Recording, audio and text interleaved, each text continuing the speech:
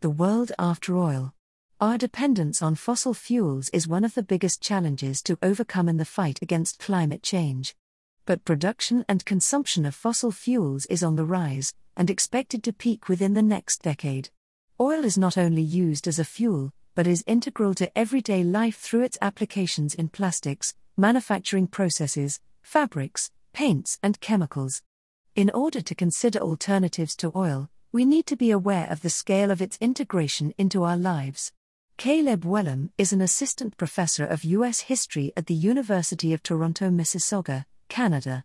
I almost hesitate to say this, because this kind of depiction of deep dependence on oil has actually been a strategy of oil companies themselves to say, look, you can't have a modern world, a modern way of life without oil, Wellham points out.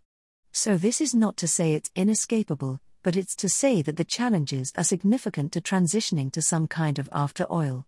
Defining that transition can be tricky, because it carries different stakes depending on how it is interpreted. Does it mean continuing to extract oil until the last drop, or finding alternatives right now? Wellham notes that the 1970s oil crisis was a significant moment in human history that helped shape our current consumption patterns. There was a debate between environmentalists and economists that signaled a moment at the crossroads for our current relationship with oil. I noticed there was a need to transition away from oil. And there was also a free market argument that argued the energy crisis was a sign of bad government policy of governments intervening in markets and making it inefficient, he said.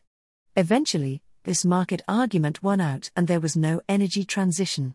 There was a growing awareness of the environmental impact of the extraction and consumption of fossil fuels, and the urgent need to combat climate change to reduce global warming. And recently, governments around the world, including in countries dependent on oil revenues, are committing to finding energy alternatives. Natalie Koch is a professor of human geography at the Geography Institute at the University of Heidelberg, Germany. Her research looks at how petrostates have presented spectacular alternative energy projects to distract from the need to move away from oil. There's a focus on spectacular sustainability projects, and by that you see the scale and the size is just enormous. And that's what spectacle does, it's supposed to attract a lot of attention because the size range of the project is really quite impressive, Koch said. But these ambitious alternative energy projects aren't all as they seem, she cautions. Koch describes how a solar farm in the desert in Morocco, one of the largest such projects in the world, is facing challenges because of the amount of water required. A PBS report on the world's largest solar farm in Morocco. To transition to a world post-oil, whatever that may look like, requires more than successful and sustainable alternative technologies.